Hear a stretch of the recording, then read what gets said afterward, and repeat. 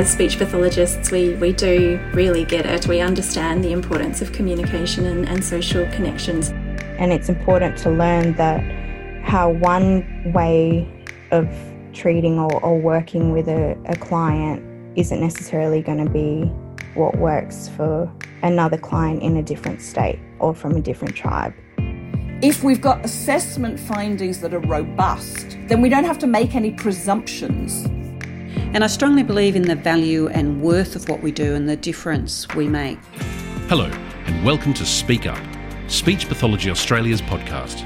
Each week, we feature a conversation about an area or topic related to all things speech pathology. Let's hear what this week's contributors have to say. Hi there, and welcome to another episode of Speak Up. I'm Anneke Flinn, paediatric speech pathologist, and today I'm super excited to be chatting about pretend play. To be perfectly honest, early in my career, pretend play was an area I knew I should work on, but I was pretty terrible at it. I knew that pretend play was critical for developing oral language, and I knew my kids with ASD really needed work in this area, but I would always find myself bumbling through play intervention with no clear focus or direction. Having my own kids helped a bit, but it wasn't until I completed Professor Karen Stagnitti from Deakin University's Play Skill Workshop a few years ago that I really started understanding how to effectively develop the pretend play skills in the kids that I worked with.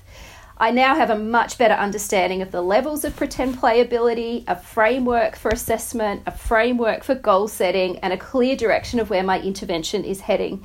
And to be honest, it's just super fun. I would say working on pretend play skills is at the top of my preferred intervention approaches for sure. I'm so pleased to have Professor Karen Stagnitti join me today. Thank you so much for giving up some of your precious time to chat, Karen. Oh, it's a pleasure. Thanks for asking me, Anneke. So Karen, I understand your background is in occupational therapy, which, like speech pathology, is such a broad area of clinical practice. How did you come to specialise in play? Well, good question. I have to go back to my memory archives. I think in reflecting about it, all through my undergraduate degree in occupational therapy, I think I was interested in play way back then because there was a book from the 70s written by an OT in America, and my undergrad, I think I copied a lot of the chapters in that because it fascinated me. And then I knew it was important. I worked in paediatrics. I was in community-based paediatrics. My first job was at what was called the Spastic Centre in Brisbane, and then we moved. Then I did some tutoring work at Queensland Uni, and then we moved to Victoria, and I was in a community-based multidisciplinary team that covered a huge area and seeing children 0 to 6. So my perfect job for me. So I knew play was important, and I kept seeing these children who I knew couldn't play, but I was not happy with the play assessments that we had in occupational therapy. To me, they were just developmental assessments, and they didn't give me anything unique and specific about play. So I saw play as this huge shadow that was really hard to understand. And I thought, well, that will be interesting to try and understand it, not thinking I would get that far. So I used to talk to parents about reducing risk if they had another year at preschool.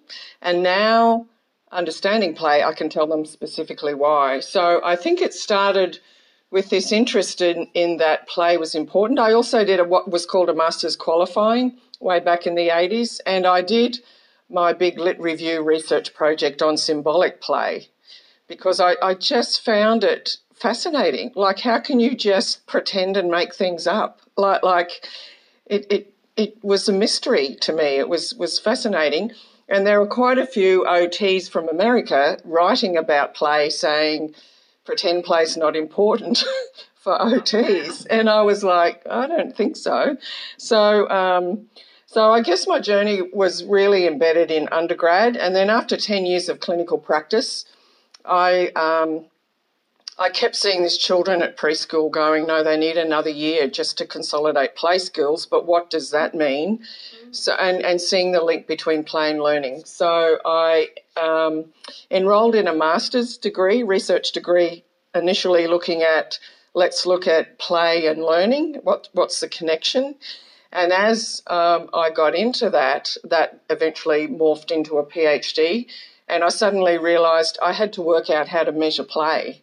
Like, if I'm going to look at play and relate it to learning, how do I measure play? Because I don't like any of the play assessments that were around. And even the symbolic play assessment, like I remember seeing a child at Queensland Uni when I was tutoring there, and it told me this child had within expected range of normal play, and I thought this child has just related objects together, which is what that assessment is. So I started the journey looking at how you measure play. And I worked in this multidisciplinary team in rural Victoria. And at the time, because I was rural, we could get 6 papers from the library. And I would give all my team members in our multidisciplinary team a list of papers to order. So they would, to get something from the library and say, Karen, I think this is yours. So I started reading. And I remember in my kitchen in Warrnambool, I just had all these papers in piles around skills to do with play. And having read a lot and thought a lot, I came to the conclusion that pretend play is essentially play. Like nobody in any of the written work disagrees that pretend play is play. And it has this essential element of, changing objects, like a box can be a car, posing meaning, going beyond the literal. And I knew the children on the spectrum, that was what they had trouble with, and that the children I was seeing in retrospect at preschool, that was what they had trouble with. They could run and jump and do all sorts of things, but they couldn't actually sit in the sandpit, for example, and create this big play scene with others. So that began my journey in developing the child-initiated pretend play assessment, which ended up being my PhD. And that took me about 10 years from where to go, because I changed universities and upgraded, and, that was a journey in itself. And then I started using it with the clients that I had coming in, because they met my research criteria. So I was seeing these children with this assessment I was developing and finding they just could not do it. And that was identifying a whole lot of reasons why that people were worried about them. So particularly children where teachers were going, I think, they're going to have trouble learning at school, but I don't know why. And the chipper would actually pull that apart.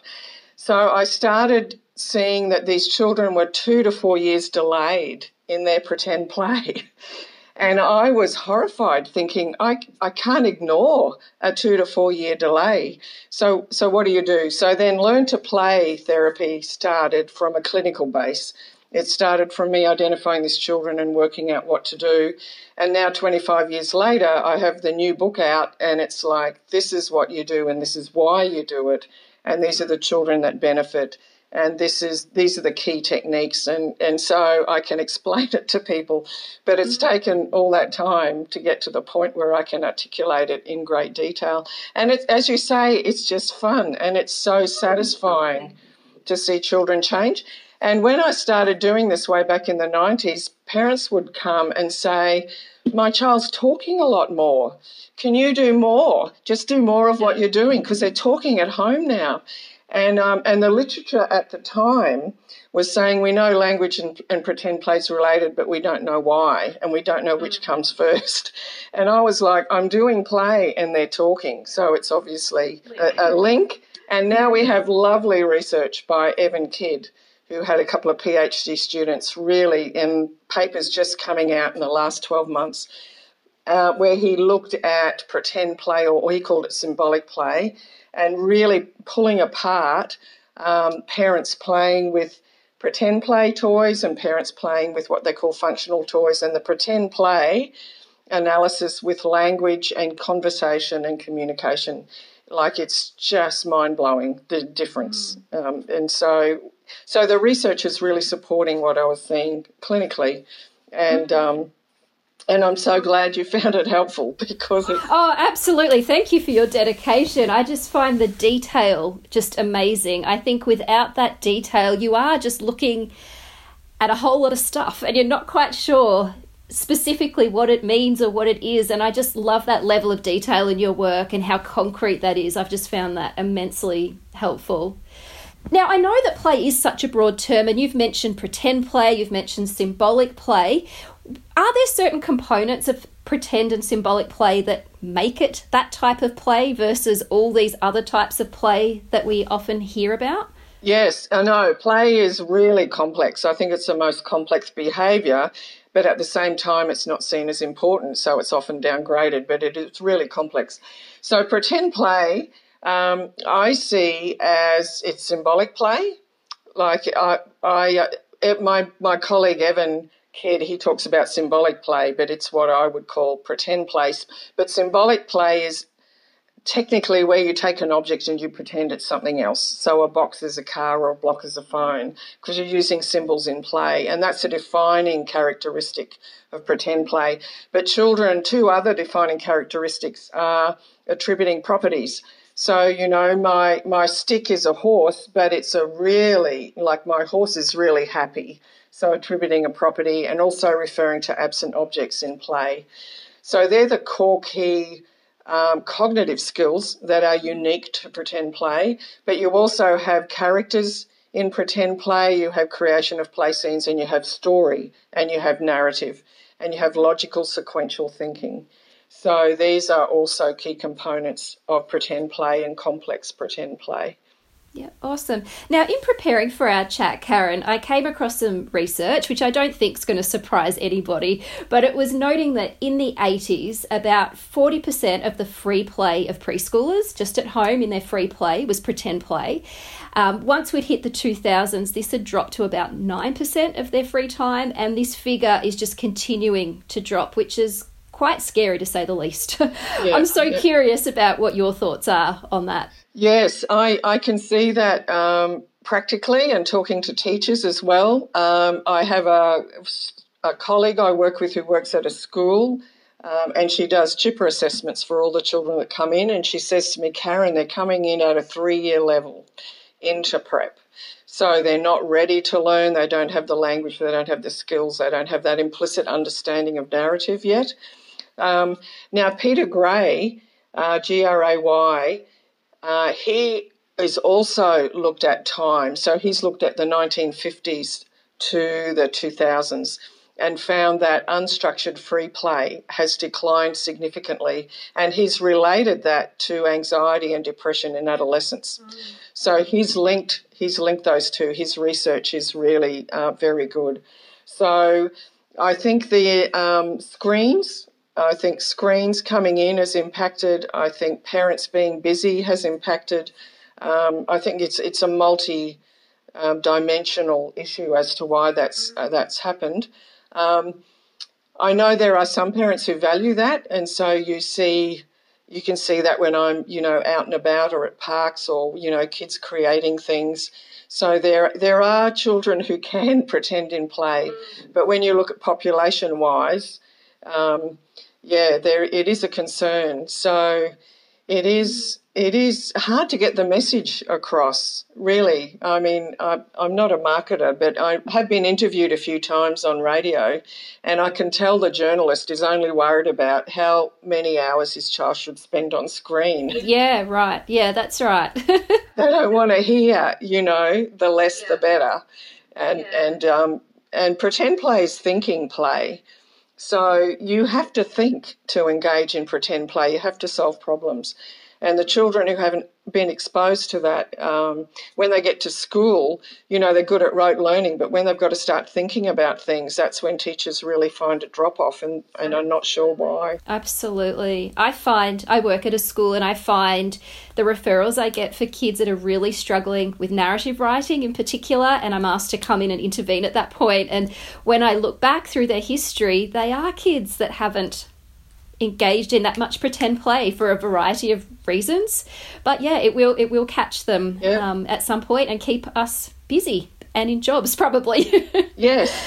Now I know that you've mentioned your chipper assessment, which is quite well known, but you also have a few other play assessment tools for different age groups too. Could you maybe mention what some of them happen to be? Yes, so there's a pretend play enjoyment developmental checklist. So that's been further developed. In the first Learn to Play book, there was a symbolic and imaginative play developmental checklist, which was just in there because the publisher asked.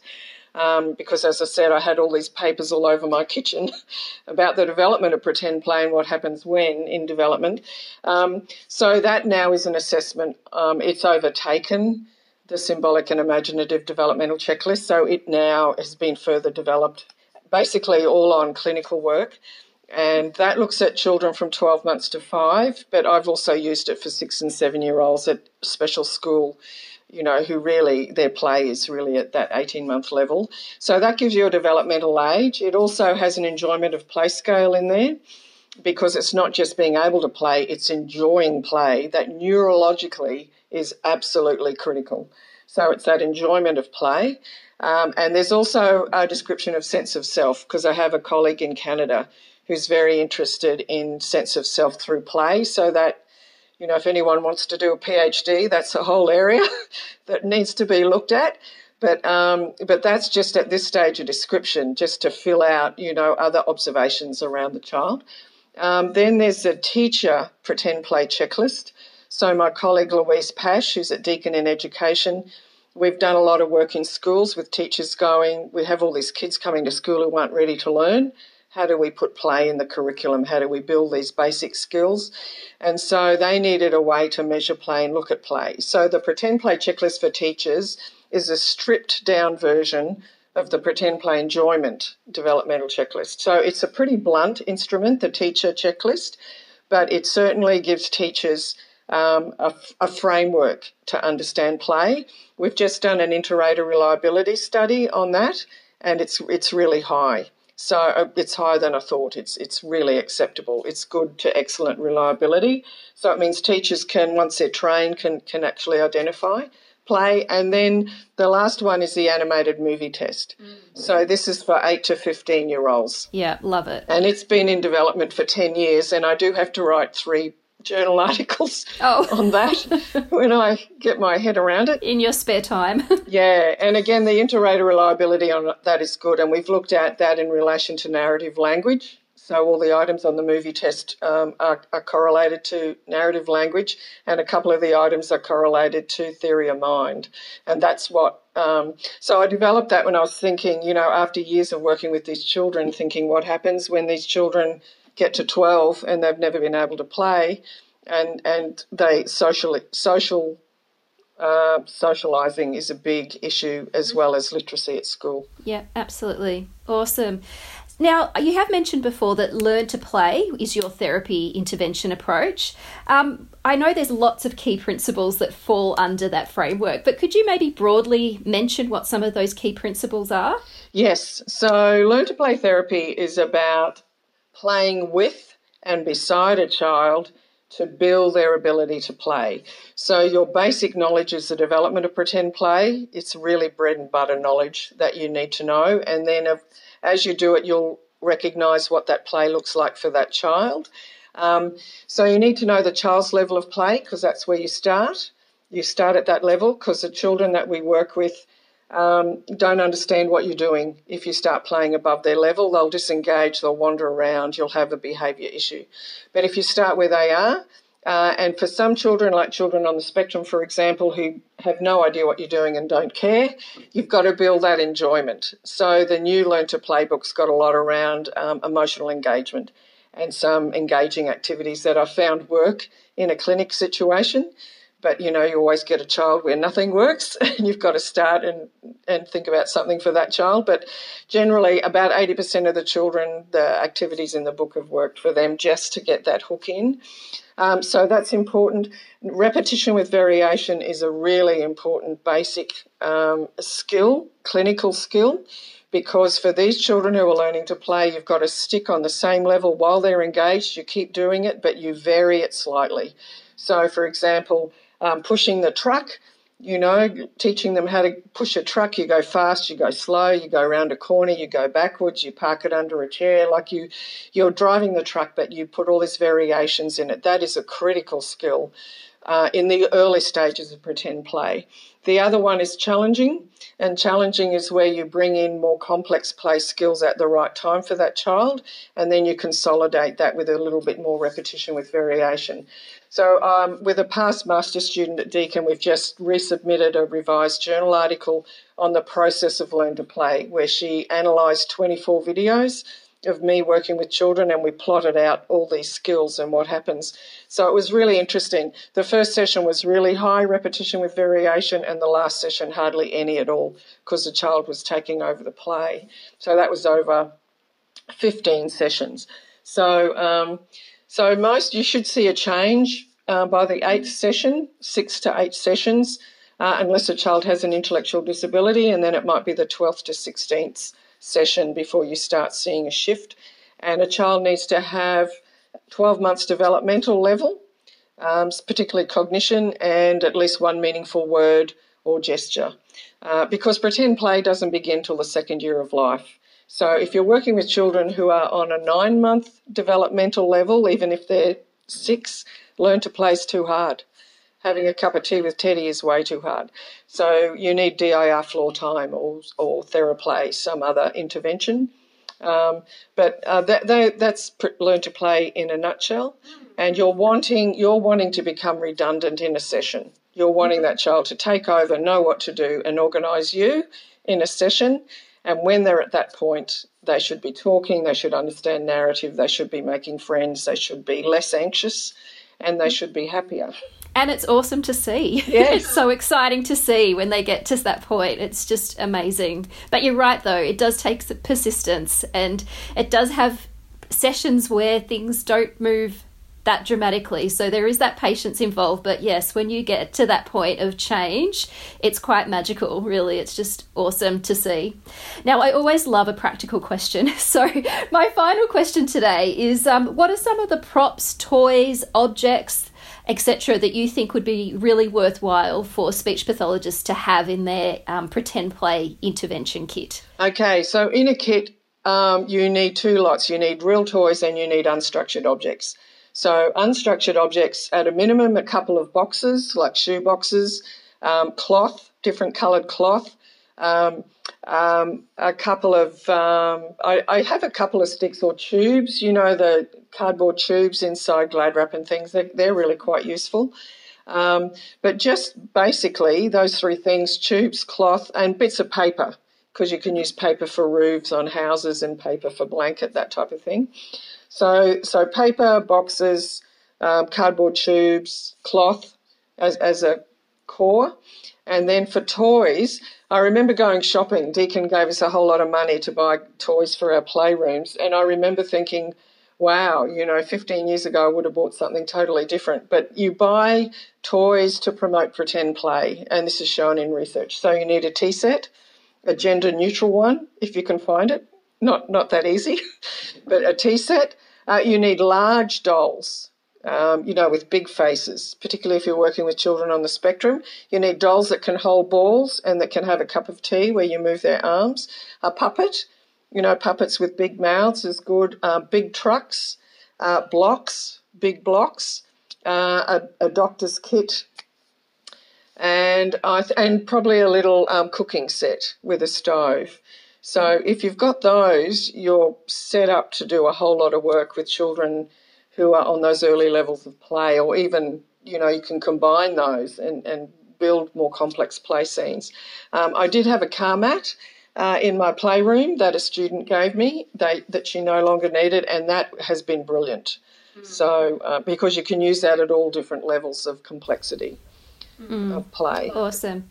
And we're lucky to have shops like Kmart and Aldi now that do have some pretty good quality, sturdy toys that kind of tick the boxes with what you've said, and they're not overly expensive. So there's some good stuff out there. That's right. I think Anko is Anko or something like that. But I know the Kmart brand. Yeah.